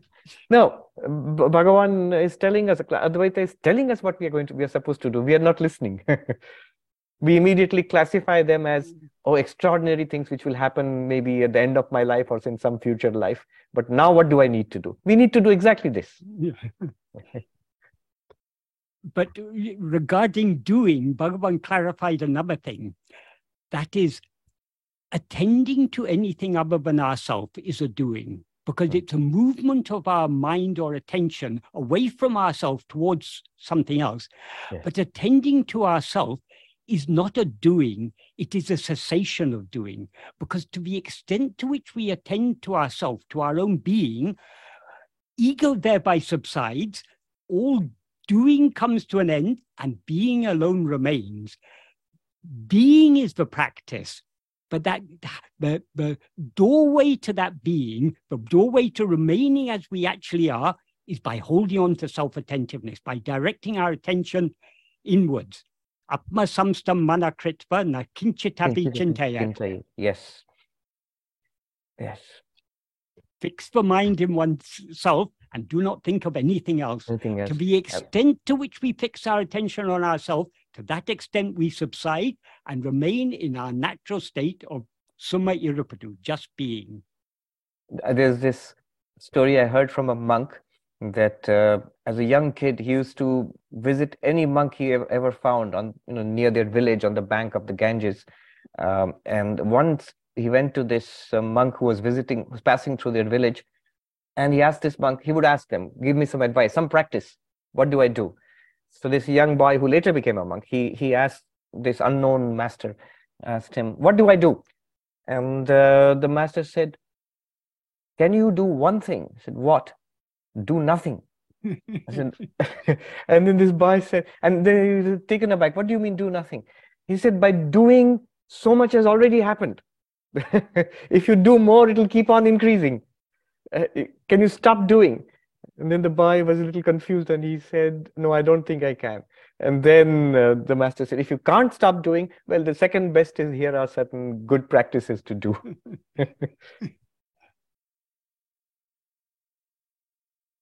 There's time limits. It's we have about 12 minutes or so. So there's one more question came from, again, from YouTube, that if all is Brahman and Brahman is pure, how can it manifest as evil in some? This kind of question. Swamiji, would you like to say? Okay. It's like, take the movie example.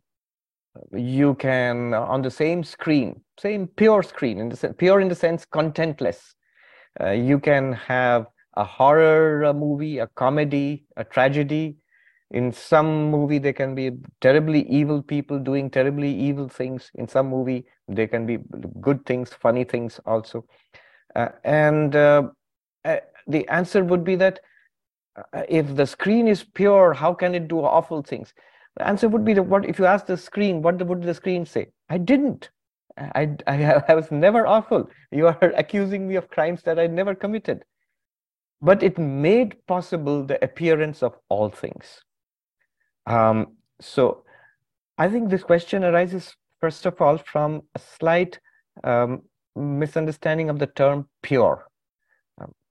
People think pure means a good person, but pure, Shuddha Brahma, it means existence itself or awareness itself. Now, awareness itself or existence itself, when it is reflected in a body-mind, it just illumines and appears to give existence to whatever is contained in that mind-body system.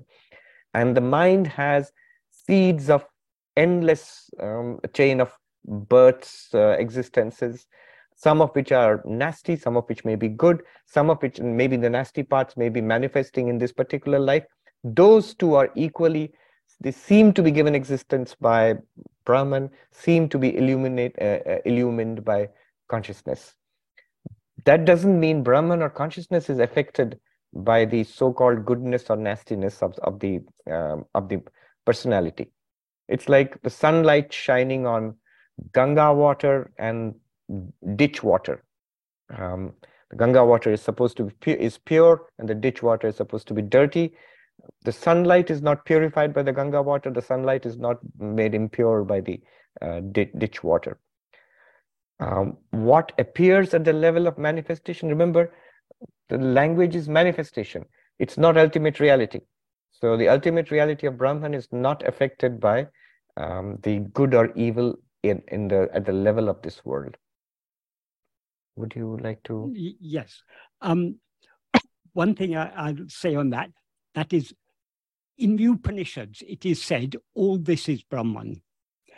Bhagavan has said, all this is ego. That's in verse 26 of Ulladu. He says, ego itself is everything. So is there a contradiction here? No, there is not.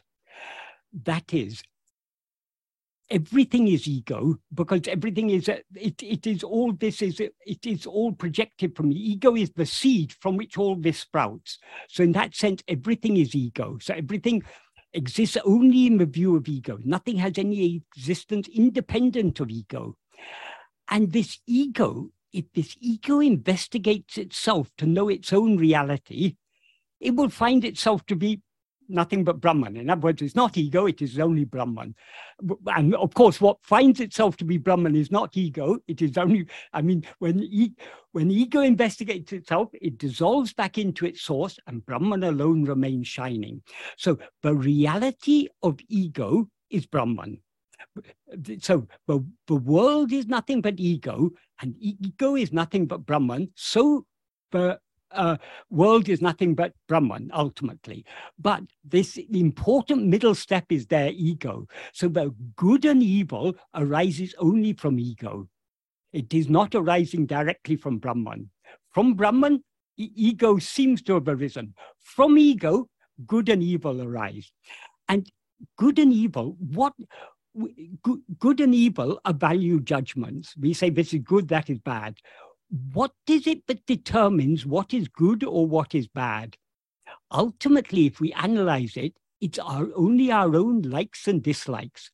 The things we like, we say are good. The things we dislike, we say are bad. So we like peace. We don't like war. So peace is good, war is bad. We like health. We don't like disease. So health is good, disease is bad. We like to live because we take this body to be ourselves. So we want to continue living in this body because we're so strongly identified with this body. So life is good, death is bad. All these value judgments arise out of ego's likes and dislikes. And as Bhagavan says, likes and dislikes are both to be disliked. So long as we rise as ego, it is inevitable that we have likes and dislikes. We take ourselves to be a body. This body needs food, clothing, water, air, and all these things. So if we get these things, that is good. If we are deprived of these things, it's bad. Inevitably, we will have likes and dislikes. We all like to eat because eating is a means of surviving. We like to breathe because if we don't breathe, we're going to die. So it is impossible to rise as ego and be completely free of likes and dislikes. We can and we need to reduce the strength of our likes and dislikes as much as possible, but we cannot be free of likes and dislikes so long as we rise as ego. So in order to be completely free of likes and dislikes, in order to have perfect vairagya, in order to be completely free of desire, fear, hopes, dislikes, everything, we need to be free of ego. So ultimately, the whole problem comes back to ego. So the source of both good and evil is ego. Get rid of ego, and then we go beyond this duality of good and bad. And what lies beyond this duality of good and bad, that is the ultimate good, which is what alone exists, the one only, without a second. And I'd like to add there is that none of this is, the usual charge of escapism and avoiding evil. It's not that at all. In fact, wherever, the good example is these enlightened ones. So wherever they saw suffering which came directly in front of them, they did their best to remove that suffering, to be as kind, as generous, and as helpful and as self-sacrificing as possible, more than most other ordinary people would ever dream of doing. So yes, if there is evil, the answer is try to remove and reduce the scope of evil, but you will always notice that you cannot do it at the worldly level from an ego level, because it will continuously generate raga, dvesha, and this distinction between worldly evil and worldly good will always remain. That's why the deep solution will have to be spirituality. That's why a real answer to this question of evil will be practical level, fight evil and suffering. At the deeper level is to attain self-enlightenment, this attentiveness to what we truly are, to understand what is like the Buddha, to understand the nature of sorrow. Why is there sorrow? Is there a possibility of going beyond sorrow? Absolutely. I think it's almost 2 hours gone. What do you think? Should we end, or do we have time to continue anymore? Is there a question from the there's Zoom? Yes, there's one question related to ego, came earlier, that can the ego have its own will if it doesn't actually exist? Michael was speaking about the individual will existing apart from God's will, and only at times being in harmony with the latter. So can the ego have its own will if it doesn't actually exist? This was the question. But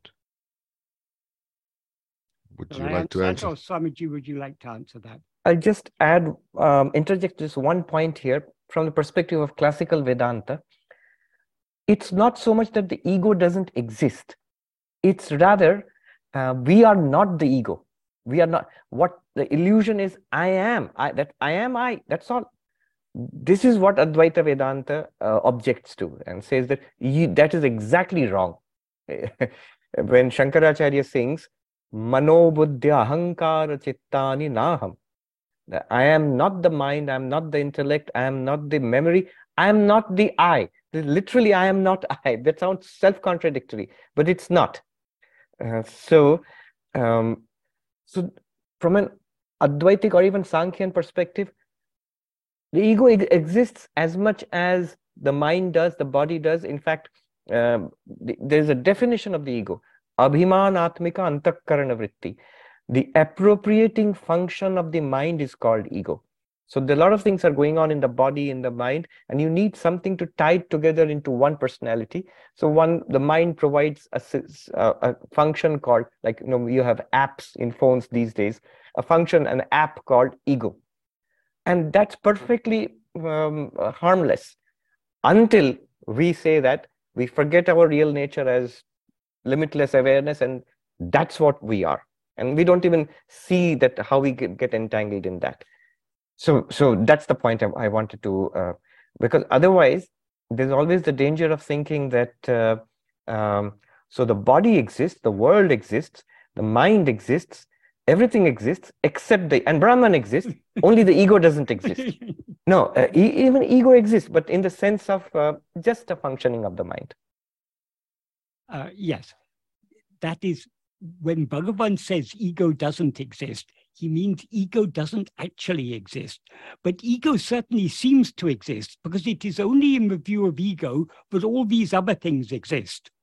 Without ego, as Bhagavan says, if ego comes into existence, everything comes into existence. If ego doesn't exist, everything doesn't exist. Because everything, the whole world, exists only in the view of ego.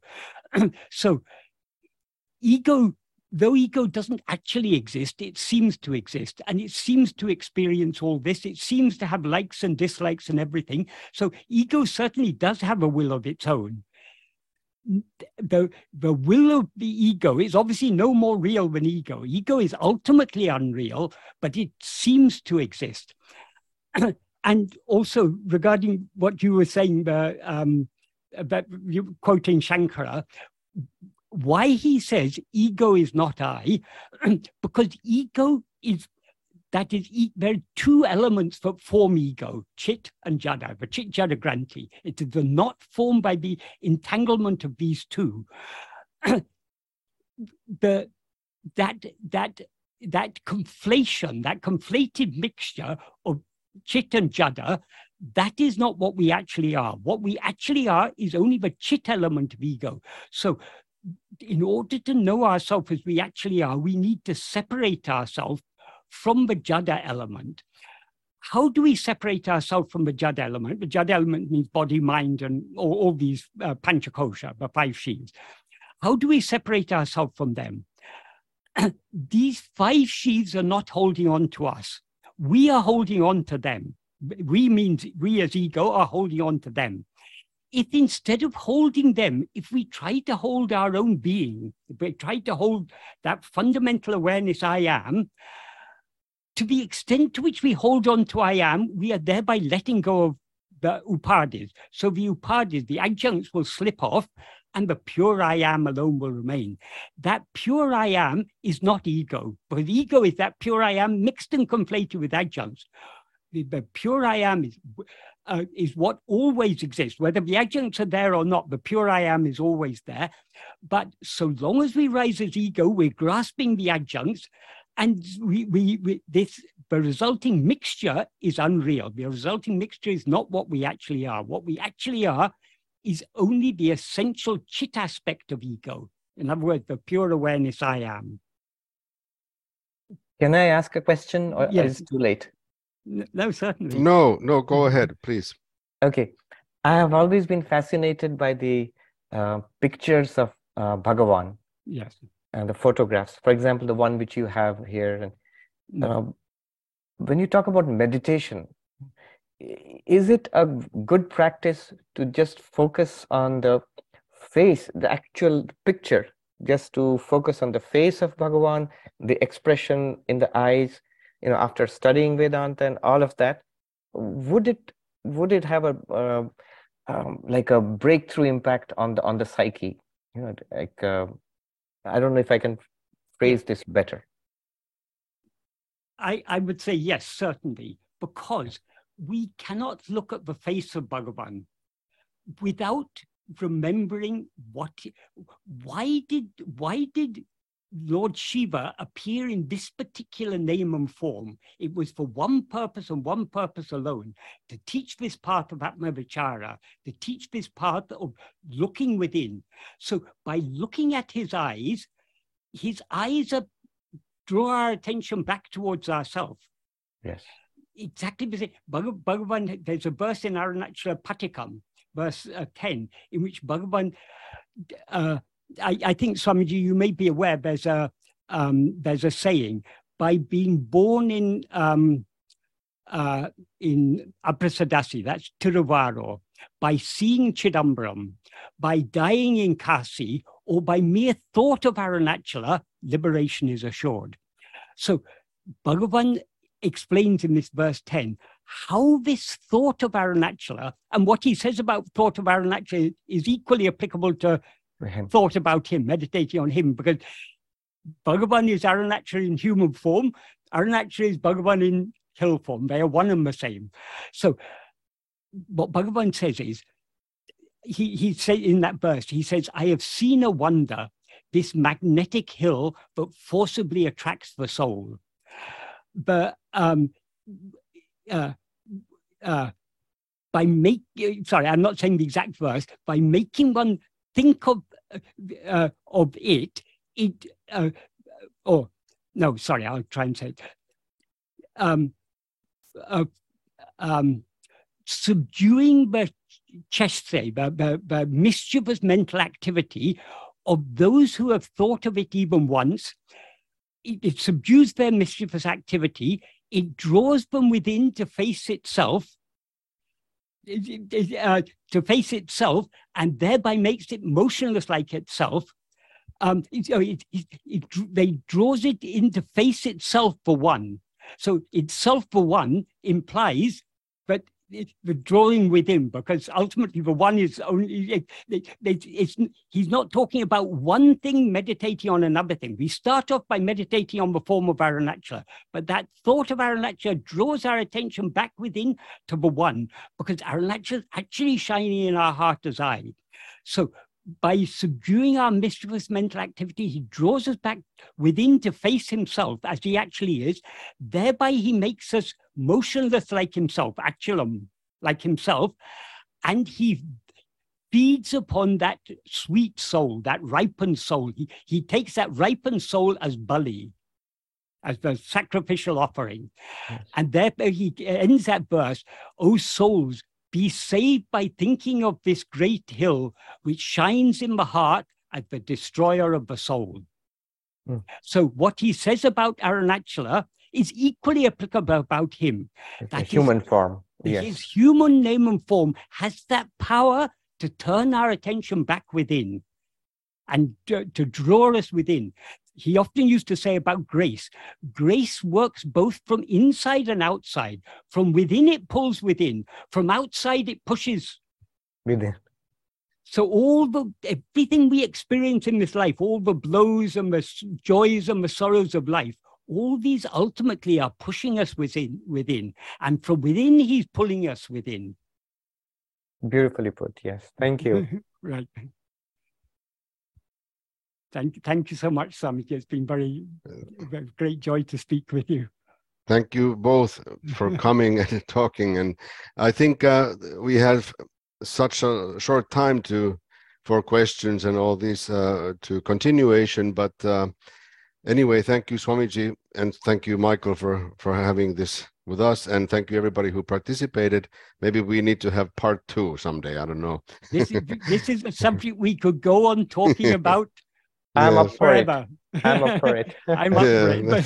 But ultimately, we need to turn back within and subside back within. Yes.